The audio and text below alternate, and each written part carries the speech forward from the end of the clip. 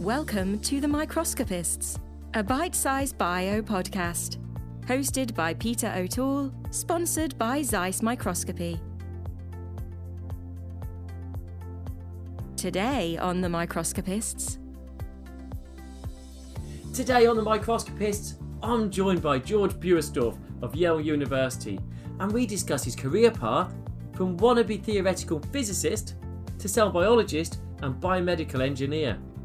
I realized I was actually much more motivated by doing physics which other people cared about. Staying away from his lab equipment.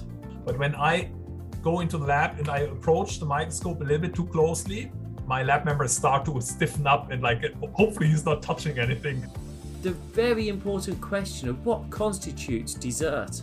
There's a whole kind of classification of desserts, which I find is very important. And gingerbread microscopes. The problem is after a few days, the microscope collapsed. So I think the humidity was too high. All in this episode of The Microscopists.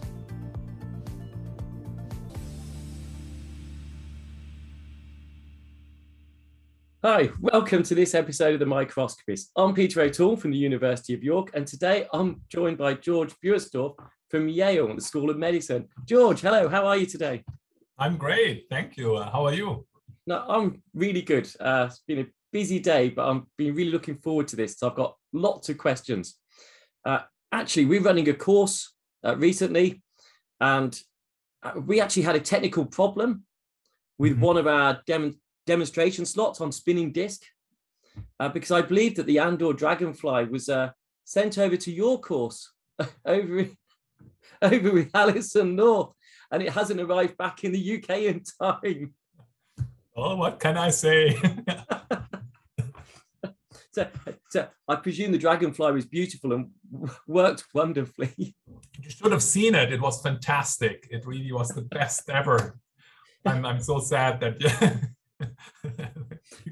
we had to invent a whole new practical session where that would slot in. So obviously we got the 980, we got the Airiscans, the Lyras, but we didn't have the spinning disc. So actually we did talk about you, oddly enough, not because you had my spinning disc, but we talked about expansion microscopy, which we'll come to later. I'd like to start off slightly differently today. I'd like to ask you, when you were 10 years old, what did you want to be? Astronaut.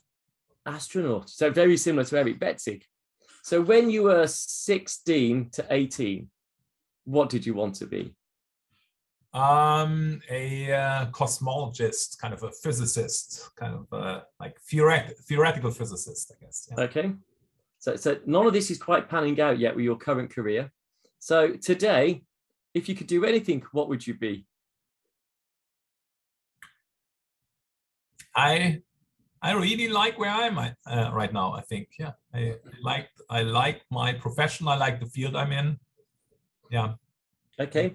So let's come to that. So obviously you said at 16, 18, you like the physics and the cosmo side of things.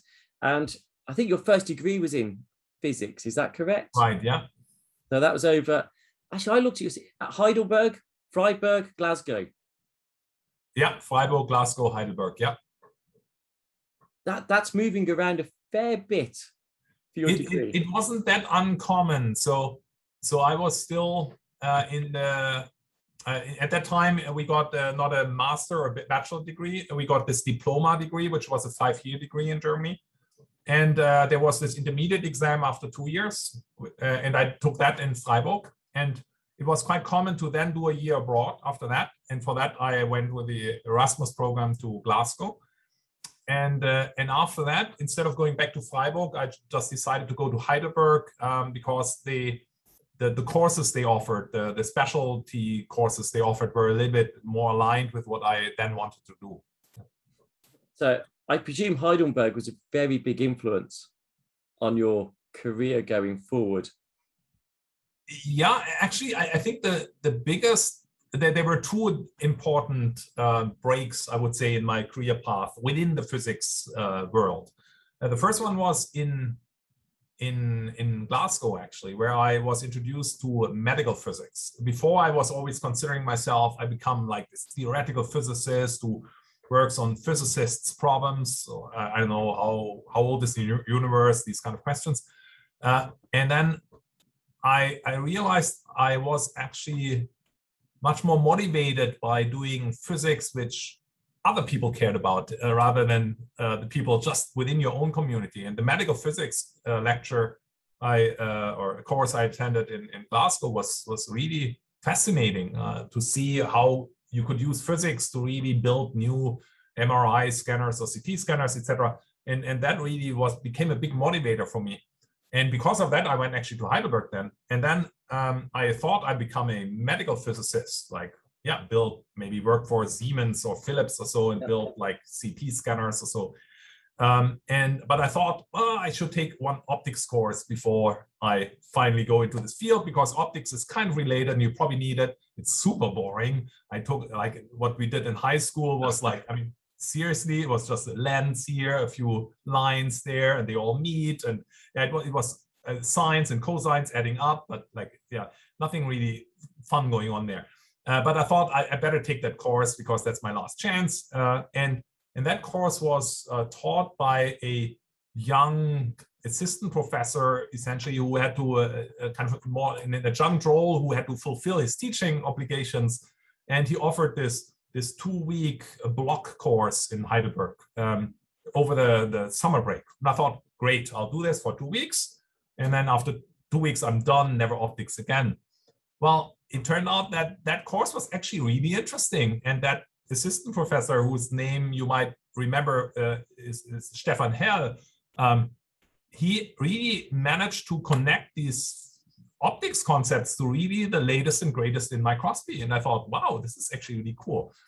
And that was essentially then where I shifted to kind of the, I don't know how you want to call it, biophysics or world. Yeah. So, yeah. So actually, it's interesting because obviously that was before Stefan got his Nobel Prize. Yeah. And I think we forget. He had just come back from Finland. Yeah.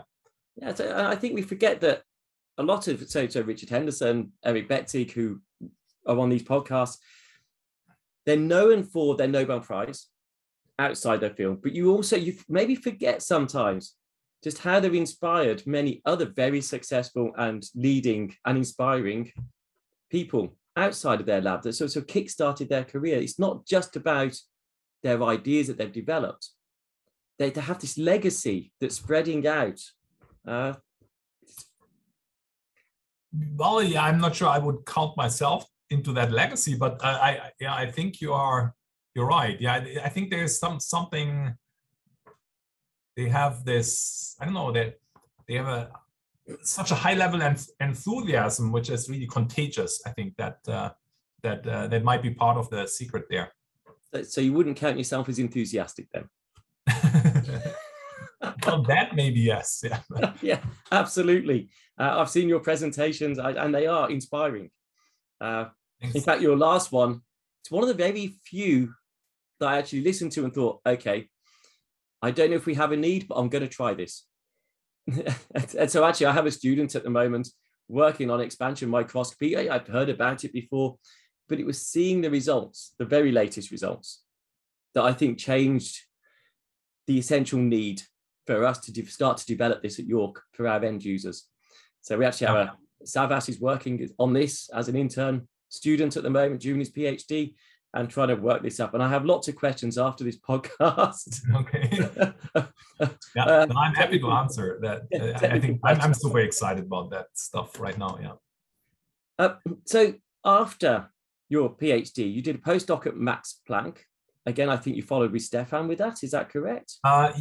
Yeah, I already did my. I essentially stayed after that optics course. Okay, I essentially immediately joined Stefan's lab first for an internship, which then turned into a master thesis, which then turned into a PhD thesis, which then turned into a postdoc. And I essentially stayed with him for 8 years or something like that.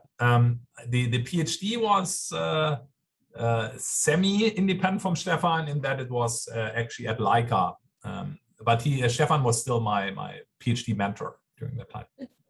So there's a train of thought that you should move around, and we'll come to that in a moment.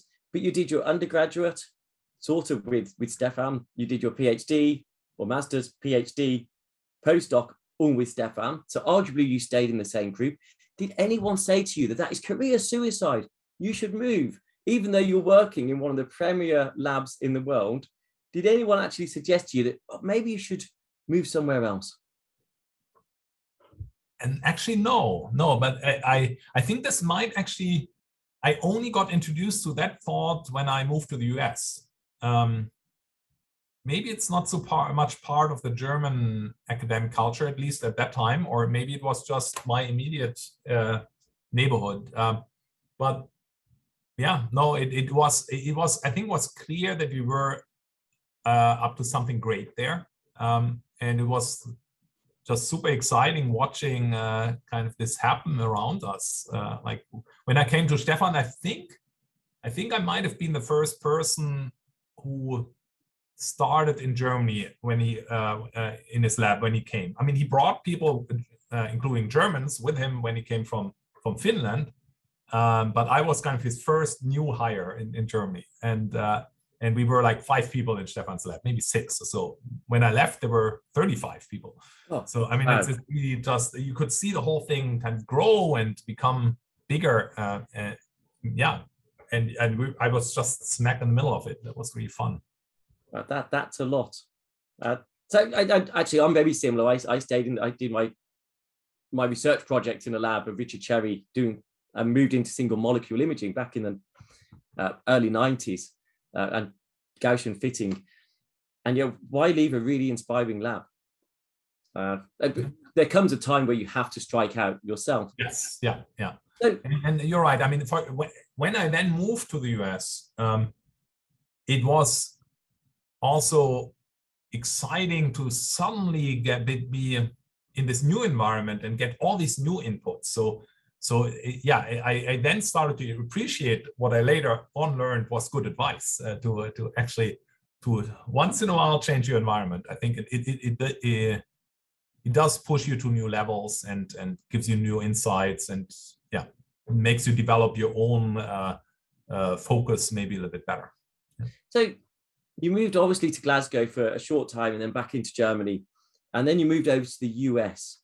How, you're very young at that point. How did you cope with those moves? Was it daunting? Was it exciting? Were there problems with moving those physical distances? I think for me, it was less of a problem than for my family. I mean, I brought my wife and my 2-year-old with me, and my wife was pregnant in, I think, 7th or 8th month. So, and I really have to give a lot of credit to my wife that she did that move with me during that time. And yeah, for me it was not that hard, right? Going from one institute setting to a new institute setting, but the language of science is the same everywhere essentially. But yeah, but moving kind of to a completely new country, learning how the preschool system or the kindergarten system works, how make new friends and all that. I think that was the bigger step there. And we never planned to stay that long, I think I should also say. So it was always intended to just do that for a few years. That was my next question. How long did you say you were going to be there? I think we were thinking of going for 3 to 5 years. Yeah. And that's 15 years ago, 16 years ago. Yeah. So what was the biggest challenge, would you say, when you moved over to the US from Germany? I'm not sure it was the biggest challenge, but that was certainly something which I still remember very well. And that is the different way of communication, which you're not taught like anywhere in school, but the kind of different level of politeness, or like let me see if I can find a good example. If I would have asked in Germany somebody to collaborate with me, and they were not really convinced, they would say, "Oh, I'm not convinced," or "No, I don't have time for that." They would give you a kind of a straightforward answer, and you would say, "Okay, he doesn't have time for it." If you in the US, what I experienced was more like, oh, that's an interesting idea. Let me think about it. And then you say, oh, they like it. They find it interesting. They think about it. And then you wonder why they never get back to you. So that kind of thing I had to kind of learn how to read these social cues, which were a little bit different. So it'd be interesting to know how it was perceived when someone approached you and said, "Can I collaborate?" And you say, "Oh, I'm not so convinced by that." I think I was cautious enough to not step on too many people's toes. But I've certainly explained the German way of a more direct answer to American colleagues or other colleagues, and told them to not take it personally when they get a kind of a more kind of straightforward, maybe not very diplomatic answer. So you've lived in 3 countries. So I think I know the answer to this, but I'm going to ask you, what's your preference? Germany or UK?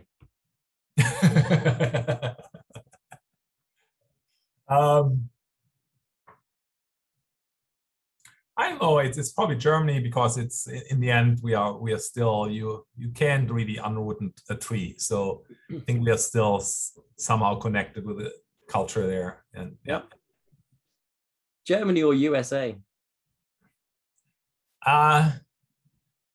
It depends on which level. So on the work level, I really like working in the US. I like the environment I'm in. I like kind of the dynamics. I like the challenge that you're permanently facing. Like you need to get your next grant and all that. While it's really stressful, it also pushes you to really continue working and thinking and staying ahead and on top of a topic. So that I think is good for me, and I like that. Like privately or kind of culture, I think both countries have their strengths, but we would probably connect a little bit. I mean, we have great friends in the US and really deep friendships. I really like that. But like from a social environment perspective, I think we feel a bit more comfortable in Germany still. That was very well put, because you could have either lost your German passport or your green card in America. One of the two, you'd have answered that. I've actually both now. Since half a year, I have both passports. Yeah, so. Yeah, they were very well answered on that question.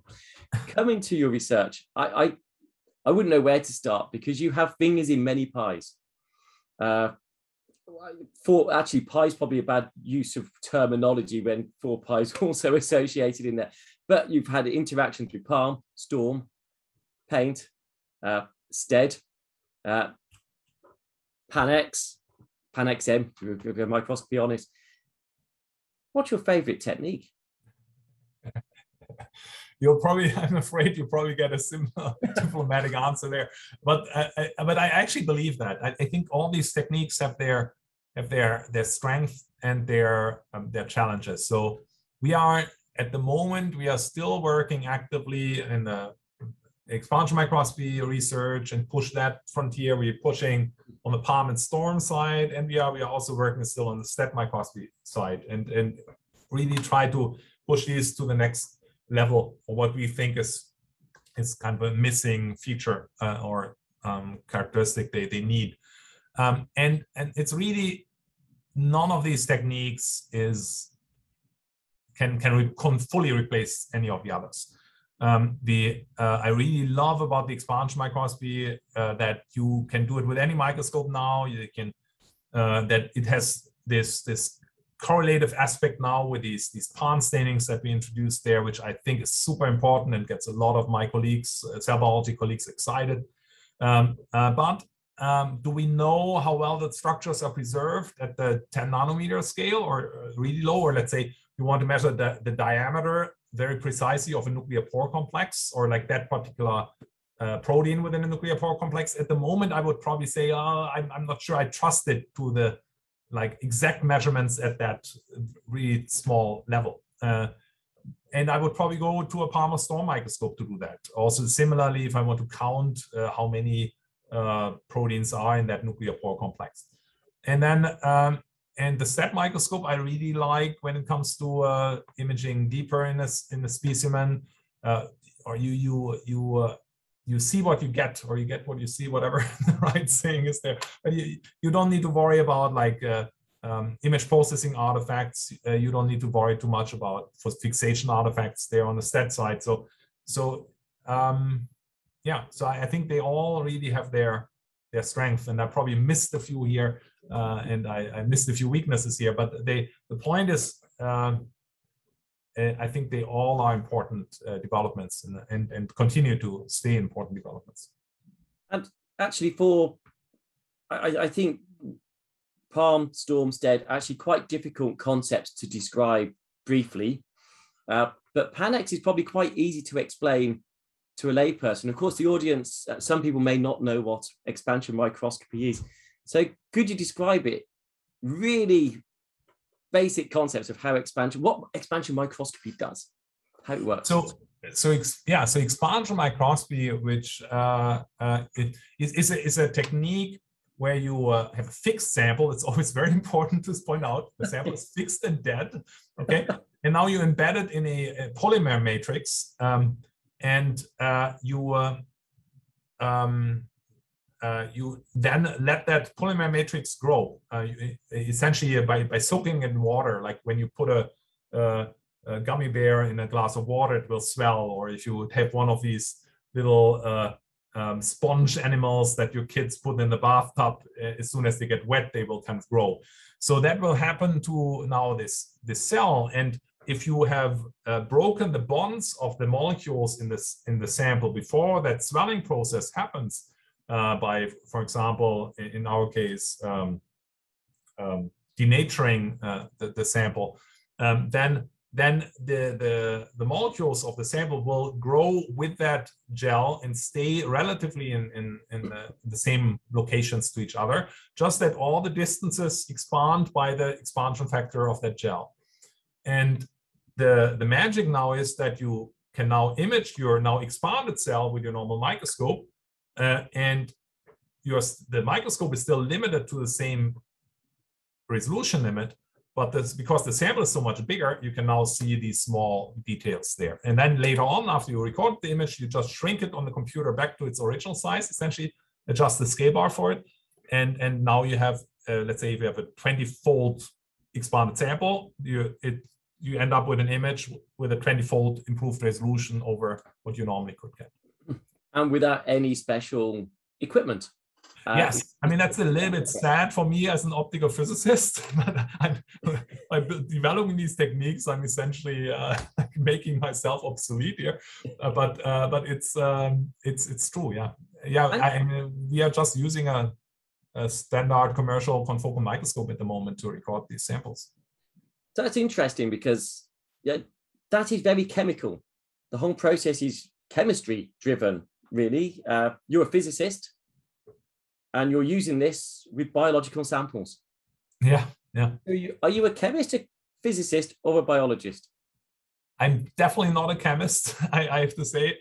That is, I'm always getting very quickly to my limit there. And I rely on my really excellent grad student, Ons and MSAT, to really explain to me the chemistry that's going on there. I'm not sure I would call myself a biologist yet, but I've picked up a lot over the last kind of 10 years or so. And at least I hope I'm not embarrassing myself anymore when I talk to my cell biology colleagues. I would still say I'm a physicist, but actually maybe even more so than a physicist, I'm an engineer. And the difference there, I think, is the attitude. I want to get stuff to work more so than understanding. I'm focusing on the goal rather than the way towards the goal, maybe. And that, I think, is kind of a certain mindset that helps.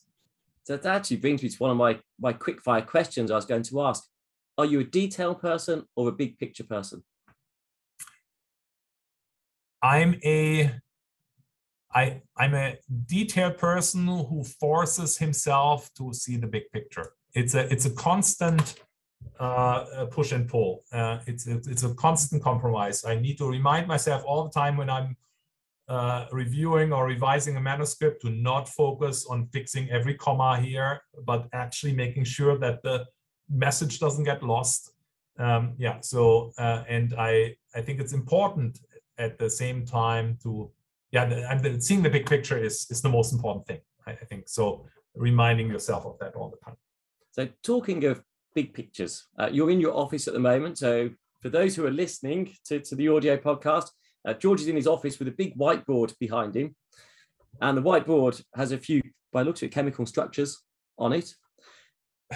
No, these are supposed to be cellular structures, actually. Yeah. Well, you didn't say you were a biologist, so I'll forgive you. And I'm not an artist, obviously. Well, a good artist never makes a good scientist, and a good scientist never makes a good artist. That's my excuse for being rubbish at drawing. How long have those pictures been on your whiteboard for? Wait, let's see. When did COVID start? It's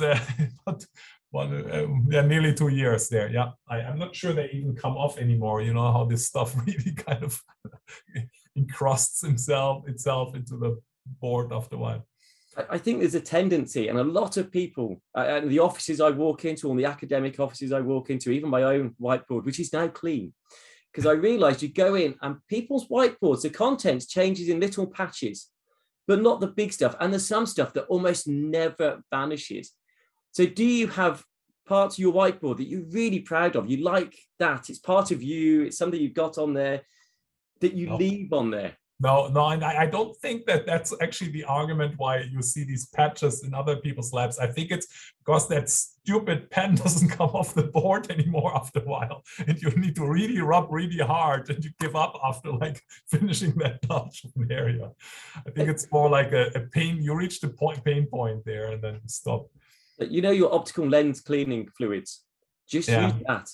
I know, but even they sometimes don't work that well. I think it's actually not so much it's a mix of the pen and the underlying material. So I'm actually a big fan of using glass boards now, writing on windows, or we actually have in one of our labs like a glass panel to write on. I think that works much better. That's if I would form another side business, I would go into that. That's only because you can't clean your whiteboard. You started to write on your windows. Yeah, exactly. And why not, right? You have a nice view while you actually explain something to someone. So, back to work, as in more serious work. With all the different technologies, how big is your team? About 15 or so. I always underestimated. So I think it's probably around 12 to 15. We can go on the website. I think our website is current. Actually, no, it's not. We just have a new lab member starting today. Yeah. So how do you juggle managing? Because it's not just managing the staff, the team, the postdocs and the PhDs. It's managing the projects that they're also running with, because they'll have disparate projects, especially when you're working on the Palm, the Storm, the Stead, the Panic. How do you actually? It's a lot of your time, because it's lots of different bits of support you're giving. So are you a hands-off kind of supervisor that's there for advice and inspire, or do you actually get in the lab or get into the gritty details with them? How do you manage that time to make sure it's effective? I try to spend about half an hour to an hour with every lab member individually every 2 weeks. It used to be every week, but I don't find time for that anymore. And we sit down and talk about the data and talk about like where the project goes. We troubleshoot maybe or discuss where the project gets stuck.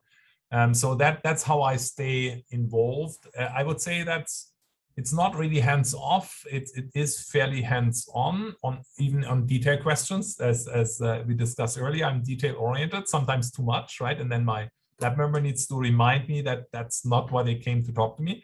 That they can figure that part out, which color of a pen they should use or whatever. But what I'm missing a little bit is the hands-on experience in the lab, and it's when I reached that stage. It doesn't sound like you have reached that, but where I'm and I'm envious for you. But when I go into the lab and I approach the microscope a little bit too closely, my lab members start to stiffen up and like, hopefully he's not touching anything, kind of. And yeah, so I learned to not to interfere anymore in the experiments. Yeah.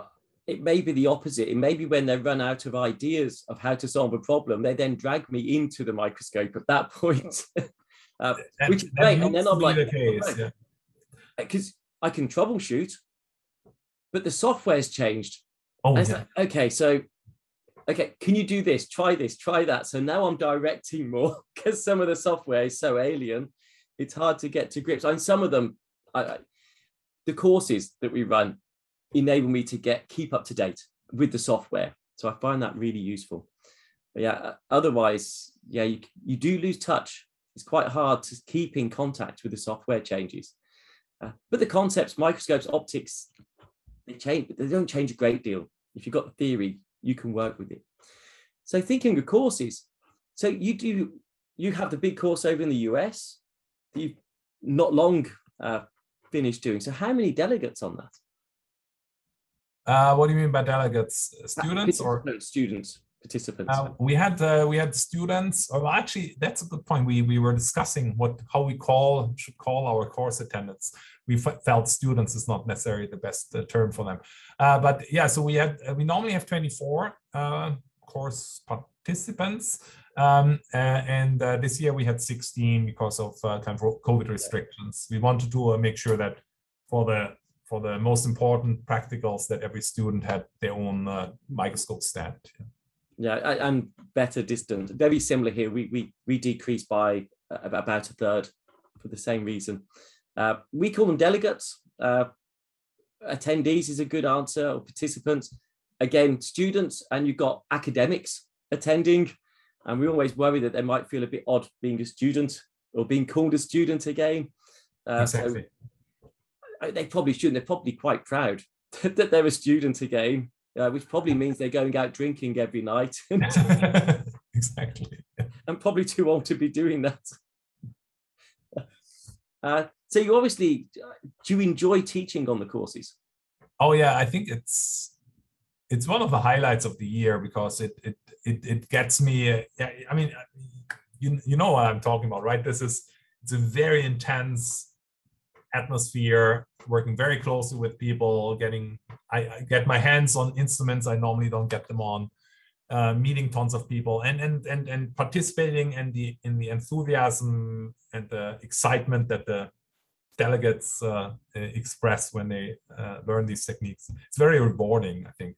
It's a ton of work, but fortunately I do this together with Alison North, and Alison is lifting the heavy load here on the course organization. I'm very happy for that. Yeah, I could have predicted that part.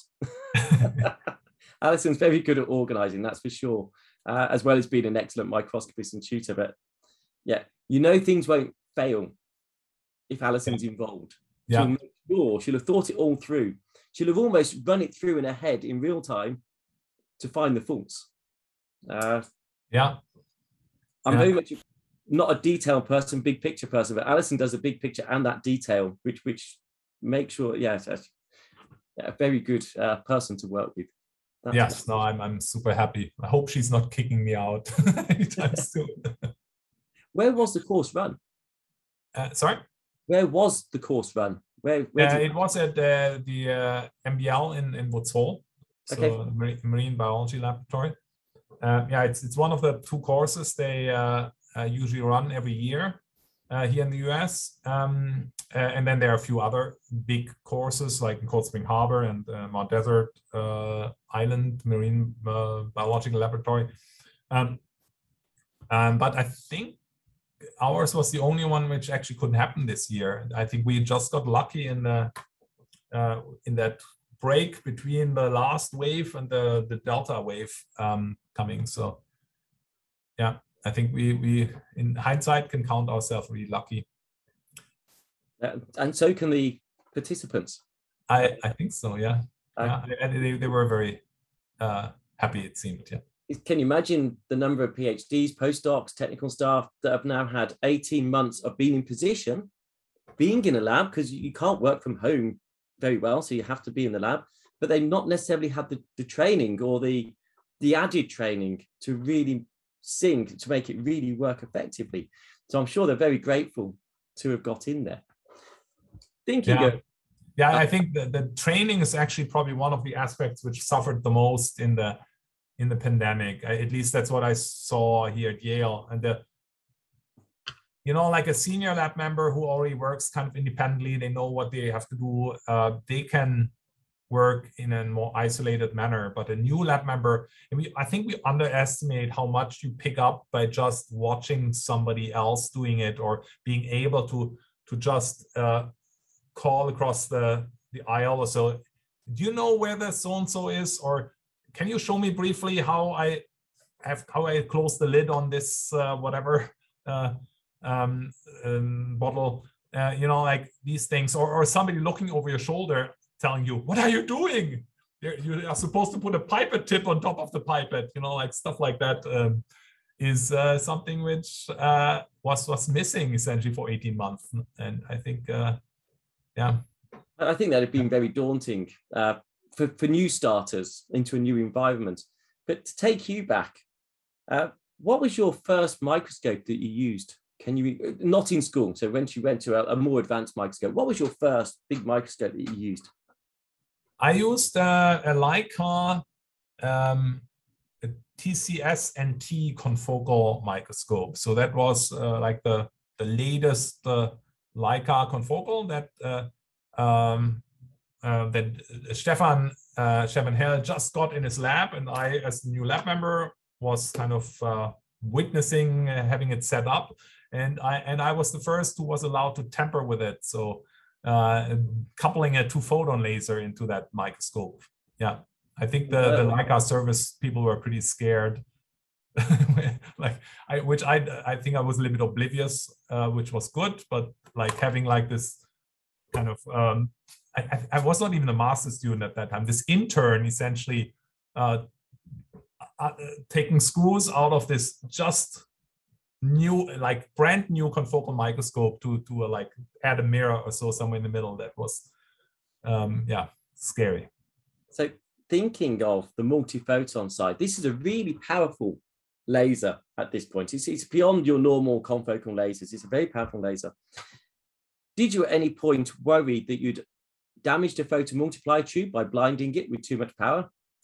And how many biological samples did you blow up trying to get the laser power right? Well, we definitely blew up I blew up my fair share of biological samples. I didn't destroy photomultipliers to my knowledge, but I haven't compared like an old and a new one side by side. So I don't know. I would not be surprised if one or two suffered a little bit in that project. But like blowing up samples by focusing accidentally on pigmented areas in the sample. Yep, I've been there. Have you ever tried to pop popcorn using the multiphoton? No, but that's a good idea. Yeah, I've not tried it. I have to try it. I keep thinking about it, and we teach it on our course. I'm gonna find some later and take it into work. A bit of oil immersion, bit of butter and salt. See if we can pop a bit of popcorn with a light, as long as I don't break the cover slip first. Yeah. Oh, we managed to burn 2 objective lenses in the last year. Not even with a multiphoton laser, just with a CW laser. And I've never seen anything like that. They have a little crater in the front now. It's not somewhere in the inside. The front lens is not smooth anymore. It now has a little kind of crater in the center. It's crazy. I didn't know that. I would the manufacturer of that lens, but I won't. I am pretty sure it's not the manufacturer's fault, because like it's really not any layers or so. It's the front. So I think what happened is the microscope which we built had it was kind of automated platform, and it had and it crashed essentially in a long term, like 24-hour experiment, and it stopped moving the stage, and and the software had a glitch that it didn't turn off the laser. So the laser was constantly focusing onto the same spot of the cover slip. And I don't know what happened then. Somehow it must have heated up so much that I still don't understand how the front lens really caught. I mean, it's glass. I mean, how are you supposed to create a crater on the glass surface? And you should probably stop there, because you've had the stage stop working. The laser fail-safe for the laser blanking has failed. If your health and safety are listening to this, you're in big trouble tomorrow. Oops. Well, yeah. So you get these stressful times when you realize that this has happened. What do you do outside of work to relax?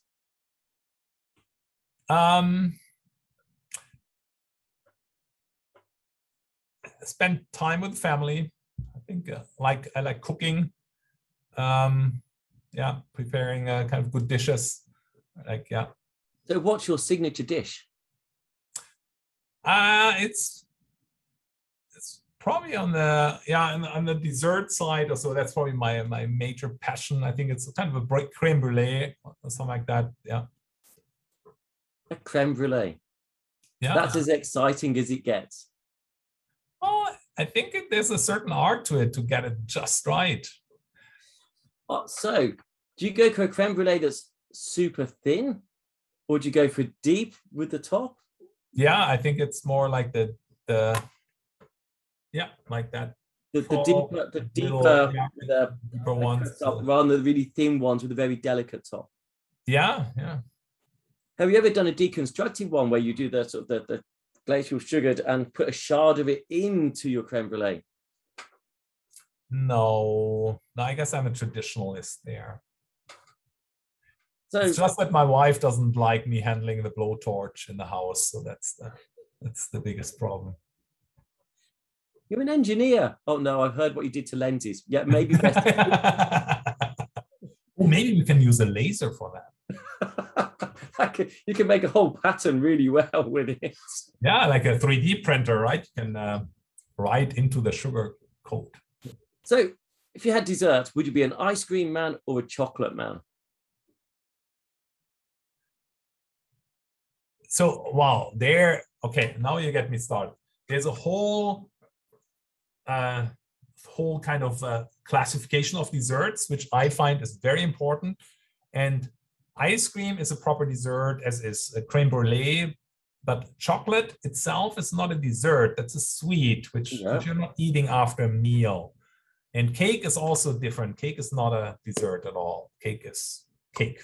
So that's an argument I always have to have with my American friend. So I'll argue back. What about a nice chocolate torte? With a crisp pastry bottom, dark chocolate, 70% dark chocolate rich as a torte? Yeah, but yeah, I won't eat that. That's something you eat in the afternoon with a tea or coffee. That's not a dessert. A dessert is something you eat after a meal. By serving that cake in the evening after your main meal, then you actually cheat yourself of that afternoon meal, because you already had. So you should have both separated. If you put them in two different categories, then you said, I had one dessert today and I had one piece of cake today, rather than two desserts. You see, you missed the point. There's no reason you can't have it at both times a day. In fact, we taught courses. We always take the delegates out for meals. And the one thing I insist on being on the dessert, we do kind of go to restaurants and we kind of dictate what should be on the menu. Because we kind of know what the delegates will go for, tried and tested, and we've honed into what everyone ticks many boxes. Chocolate torte has to be on the end menu. And the number of times I've ended up with 2 or 3 chocolate tortes in front of me, wow, you have to oblige. Sleeping that night's quite difficult. Especially when they are properly dark chocolates. Yeah, that's only an experience I had with if you hand out drinking tickets to people. Everyone gets 2 beer tickets, and it actually turns out, like, at conferences and all that, turns out if you keep your eyes open, who is drinking soda, and you then ask, hey, do you have a spare drinking ticket? You can get your fair share, which also makes it difficult to sleep later. You can do quite well out of it. That's for sure. So thinking of conferences, out of everything that's happened over COVID in the past and everything else, virtual or physical conferences, virtual or physical meetings, what's your preference? Physical. Virtual doesn't really work for me yet very well. I don't know. I miss the meeting friends and colleagues. For me, often at the conference, it's not so much the actual talks which excite me. It's the hallroom discussions I have, running into somebody or looking at a poster I didn't expect, and like I know it's these chance encounters which I think is, for me, often what I bring back from a conference, where I learn something unexpected. It's usually not the big plenary talks, and it's usually not even the regular talks. It's these side events. Yeah, no, that's fair enough. And do you enjoy traveling? Because obviously you get invited to lots of talks all across the world. What's your favorite type of conference? Long haul flights, short haul flights, back into Europe, elsewhere? I don't like flying so much anymore. I like sitting on a plane for a long time. Is not fun. And the time zones, or like time zone change, also bothers me more and more, I have to say. So I don't know.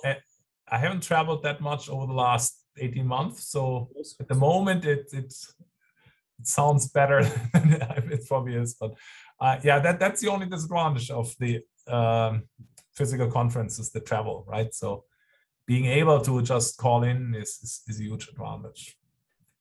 So with all the techniques that you developed, you must be writing lots of grants, and the grants are obviously diverse. So you're never ploughing the same field. So you have multiple runners in a race, if you like, which must help your grant success rate. What would you say you also patent some of your work? Yeah. How do you balance patents over publishing the work? Or even how do you know there's going to be a patent in this, you've got to write a grant application, but you don't want to give too much away from the patent side? That's not how I see. I don't see there's a conflict from my perspective. I think you just need to make sure you file the patent early enough. And fortunately, at least in the US, we can file these provisional patent applications, and they can be turned around if necessary. I mean, you're not making friends in the tech transfer office with that, but they can be turned around in, I don't know, 48 hours. So what you just need to keep it in mind, from my perspective, that before you, let's say, put your paper on bioRxiv, that you just a day, or ideally a week or 2 weeks before, you actually make sure you file that provisional patent application, and then you can follow up in the next 12 months to file the proper application. And then we are not holding back then information from the paper for strategic purposes. I think that would be dishonest, and it would also not be in the interest of the funding agencies who funded the research. So, and not in the interest of universities. So I think these things actually go along quite well. In a way, the paper is even advertisement for the patent, right? I mean, nobody would know about the patent, or ask you about licensing it if you wouldn't openly advertise for it through the paper. How helpful are the tech office in putting the patent together? You're a scientist, you're not someone who writes patents. So how much do you get? A lot of support at Yale for that? The way Yale does this is they put us in touch then with outside faculty, outside patent attorneys, and they help us raise these patents. And there's always you need to bridge kind of. They don't have the knowledge on the field, and that's always kind of difficult to explain to them. Then, and you certainly, it's going back and forth, but they can certainly help you get this into the right claim language, which is it's painful. I mean, it's not fun to do this. I mean, I actually thinking back to how we started this discussion, right? You asked me what I wanted to become, and I said like an astronaut or like a physicist. I also knew what I did not want to become, and that was to be anyone who has to do a lot of writing. I hated writing when I was in school. So like writing these essays in my German classes was torture for me. And well, look what we are doing now the whole day. But, yeah, writing grants, writing patents, writing papers. Yeah. Do you find that there's certain days or certain times of day that you write better than others? And times when you find it really hard to actually put pen to paper or fingers to keyboards? I would say what's hard, the problem is it's hard, the time is hard for me if the deadline is not pressing. So I tend to get this stuff done last minute. Which is not something I recommend, but I guess it just reflects how much I don't enjoy the writing aspect for grants, etc. Yeah. So thinking of the challenging of writing and not liking writing, what have you actually found the most challenging aspect so far in your career? Most difficult time maybe, or the most challenging aspect?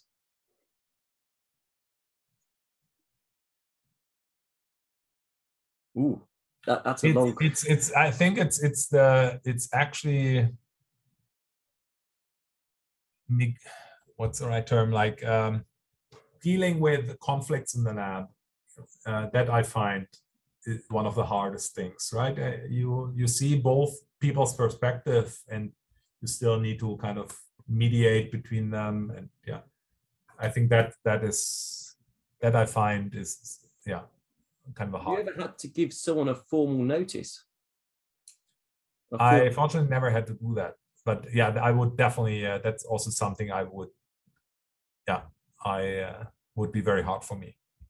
Yeah, this is very personal, and generally, I think most of our staff are very good staff and likable, but maybe not always best at their jobs, which can become a problem. Yeah. People in positions, two sort of different things. Okay, so going from the bleak that we had there, what about the most, what do you think in all your careers being the time that actually, if you could just live that moment time and time again in your life, what period of time would that be? I mean, it's certainly, I think there are many of these short events, right? It's this, the minute you get, or the hour or the day you get the notice of a grant you got, or your paper got published, or like you get really the positive feedback of something finally working, like the experiment. The first time we saw like the Pan expansion microscopy images or something like that. That is these moments are just are just magic, right? And that's what keeps you going. Be honest. Which is most exciting, seeing that first result on the microscope or having it accepted as a publication? I think it's the seeing it the first time on the microscope that's realizing that, it has to be. Yeah. Because that's the first time it's really real, and you'll get it published. Yeah. The realization that you have something really cool here, or that this is the, like, I mean, from a subjective perspective, that's the best image ever taken of this particular kind of sample or something like that. You know, that's a great feeling. So, and you mentioned there, maybe seeing that big Pan-X image, thinking of big things. What's the next big thing in microscopy? What do we need to solve? What if there was no limitations, what would you enable? I think one of the, I don't have an answer to that, but I think one thing which I really find one of the biggest challenges is this move towards quantitative biology, quantitative imaging, right? So this is obviously important. I think we all know that, but to actually make this work that is truly reliable, reproducible, robust, and quantitative, that you can really that you know what you have there, and you don't need to worry. There's maybe still another artifact I missed in here. Any of these things. This I find is a big remaining frontier, and will remain probably a frontier forever. But this is something where I'm sometimes, for like this, the machine learning field, for example, is something which worries me a little bit there, because I'm not really an expert there. I think it has great potential, and I think it's super important. But at the same time, I think it's also quite dangerous. You can create a lot of things which might not be real, and you're not realizing, or if you don't know what you're doing there using these algorithms, you can, I would hope the scrutiny will always be there, and then put into practice to check and back check. But I understand what you're saying. Yeah. Some quick fire questions. Are you a Mac or PC person? I'm a PC person. Early bird or night owl? Night owl.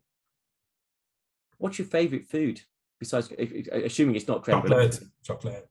Chocolate. You just damned chocolate earlier, and now you're saying chocolate's your favorite food. Chocolate cake. You know why? Why do you need that crust underneath? If it would just be just the filling. Milk or dark chocolate? More on the dark side, yeah. Okay. Yeah, dark side. Dark. Tea or coffee? Tea. Wine or beer? Beer. Ale or lager? Both. Ooh. Just not at the same time. TV or book? TV nowadays. What's your favorite? Do you actually watch any trashy TV? I'm actually not really watching TV. I'm not watching like Netflix or like Amazon Prime or so. So I don't really know what's currently on TV, because I don't like the waste of the advertisement breaks. But do I watch any trashy TV or trashy shows? Yeah. I don't know. I'm not even sure I know what would qualify as trashy. I know, because that would reveal mine. I'm not going to reveal my vices. That'd be I can't do that. That'd be worse, I think, if I was to admit my own vices. I did. I watch a lot of science fiction, or not a lot, but if I have the chance, I watch kind of science fiction series from the Star Trek universe, or I watch. So that ruins the Star Trek Star Wars question. So I presume it was Trekkie more. Star Trek, definitely Star Trek. Yeah. What's your favorite? Not a Star Trek, but of all time, of any genre. What's your favorite movie? I don't know, but I can definitely tell you the movie I watched the most was Pulp Fiction. And when I was an exchange student in Glasgow, I think my friends and we went 6 times to the cinema to watch it. 6 times? 6 times, yeah. With the same people? Essentially, yeah. Wow, I did Batman 3 times, I think. But I can't believe it. 6 times. Yeah, over like, I don't know, 2 months or whatever, how long it played, yeah. So how are your dance moves? Oh, terrible. Pulp Fiction. I'm not a dancer, not at all. You can't do the John Travolta moves. So I wouldn't even dare to try. I would be far too embarrassed to even try. That you just put it's a lovely concept that you're going to get my beer vouchers at the next conference, and I'm going to get the Pulp Fiction, that famous scene at Pulp Fiction, just to see your John Travolta moves. It would require a lot of beer to get me to that. I just love that concept of it. If you could live anywhere in the world, where would you move to? I don't know. I think I'm pretty open, but I have this attraction to islands.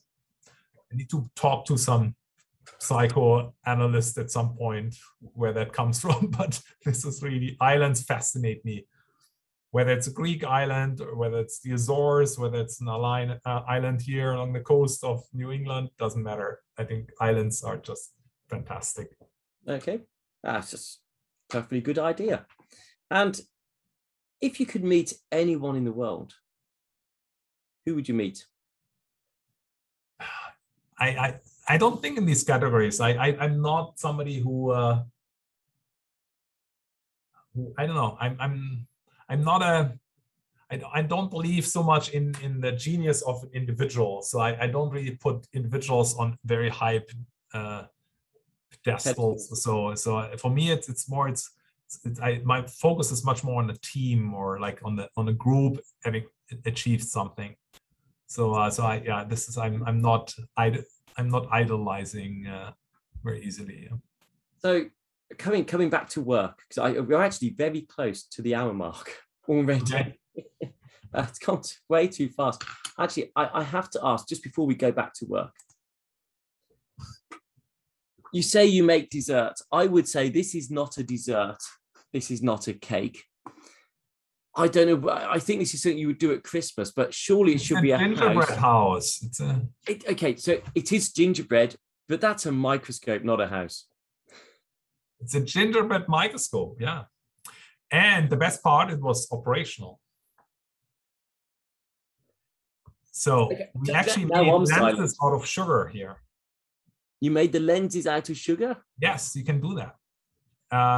Yeah, so I forgot what the name is, but we essentially got this confectioners or like a sugar that you can look up recipes how you make hard candy, like the rock candy kind of thing.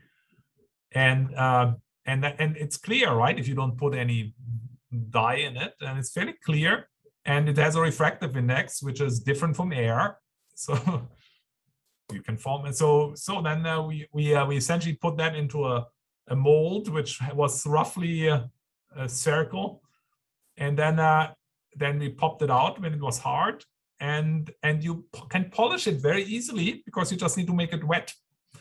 So you just polish it between your hands and it gets this nice smooth surface. I think I actually showed you an image here. So I was just saying, I did not know what this image was, but now I do. So is this an image? So that was for those listening, there was a gingerbread house equivalent, but a gingerbread microscope. Yeah, so that is an image taken with that microscope. This a ruler? That's a ruler underneath, yeah. So we imaged that ruler through that microscope lens, essentially. There's another image of the lens, actually, you can see. So now, before we go to the image of the lens, yeah, you're a microscopist, you publish, you show your images. I would like to point out, you are showing me a ruler and no evidence of magnification whatsoever. There's no scale bar on this or nothing. Oh, the ruler is this. Yeah, actually, sorry, I didn't want to swamp you with images. I have an image of the ruler. You want to see the image of the ruler? Non-magnified? I have that. Yeah, here. Go on. Okay, yeah, go for it. Just put it in your background. If you could put it in your Zoom background. Okay, that just takes a minute to get. I would like to point out to the non-listener that this image has a few aberrations in it. Just a few. I think it's nearly perfect. And the lens, just while you're waiting, this is, I presume, the lens that you made, is it? Yeah, that's the lens, yeah. Good grief.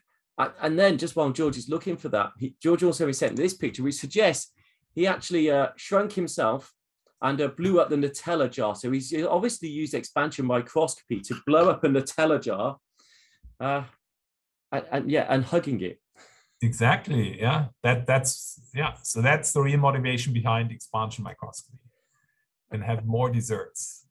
I can't wait for the time you blow a cell up so big or a bit of tissue that you can walk into the tissue. What is that, 10,000? That is still our dream, like for a kind of a educational project, to expand the sample so much that you actually have the cell like that big or so, and you can actually just put it in a museum rather than we actually we got samples now. My student showed me samples that on the slide, on the petri dish, they're expanded so much you can just image them with your cell phone. It's amazing. You can see them just with your cell phone camera. And enough fluorescence there to see that? And not fluorescent, that they have some kind of scattering contrast in that particular case, and just it's amazing. Sorry, there. Because the next thing, you talked about your love of making desserts. See, here's the ruler. Ah. And it was a metric ruler, so this is a centimeter scale bar. I guess yeah. So yeah, the magnification is not that impressive with the microscope. I have to. Yeah, there's number 5. But it's a sugar-coated lens. Come on. It's a solid sugar lens. Yes, you're right. Yeah. And it was our first attempt, so that was we need to repeat that experiment. The problem is after a few days, the microscope collapsed. So I think the humidity was too high. So, George, we are over the hour. I have to say, thank you for joining me today. It's been entertaining, inspiring, and as inspiring as your work, actually. I can't wait to see the next developments that you come out with. I can't wait to see your next publications and you presenting them, because that's what really sells it and inspires as well. So, George, thank you so much for joining me today. Well, thank you very much for inviting me. It was a pleasure to chat with you today. That's a pleasure. And everyone who's listened or watched, do have a quick flick at the YouTube. If you don't have time, just go to those last few minutes to see the gingerbread microscope, which is surreal. But thanks for listening. Don't forget to listen to the others from Alison North, who's one of the early ones that we podcast with. And also don't forget to subscribe to whichever channel you're listening to. So, George, again, thank you very much. Thank you. Thank you for listening to The Microscopists, a bite-sized bio podcast sponsored by Zeiss Microscopy. To view all audio and video recordings from this series, please visit bitesizebio.com/the-microscopists.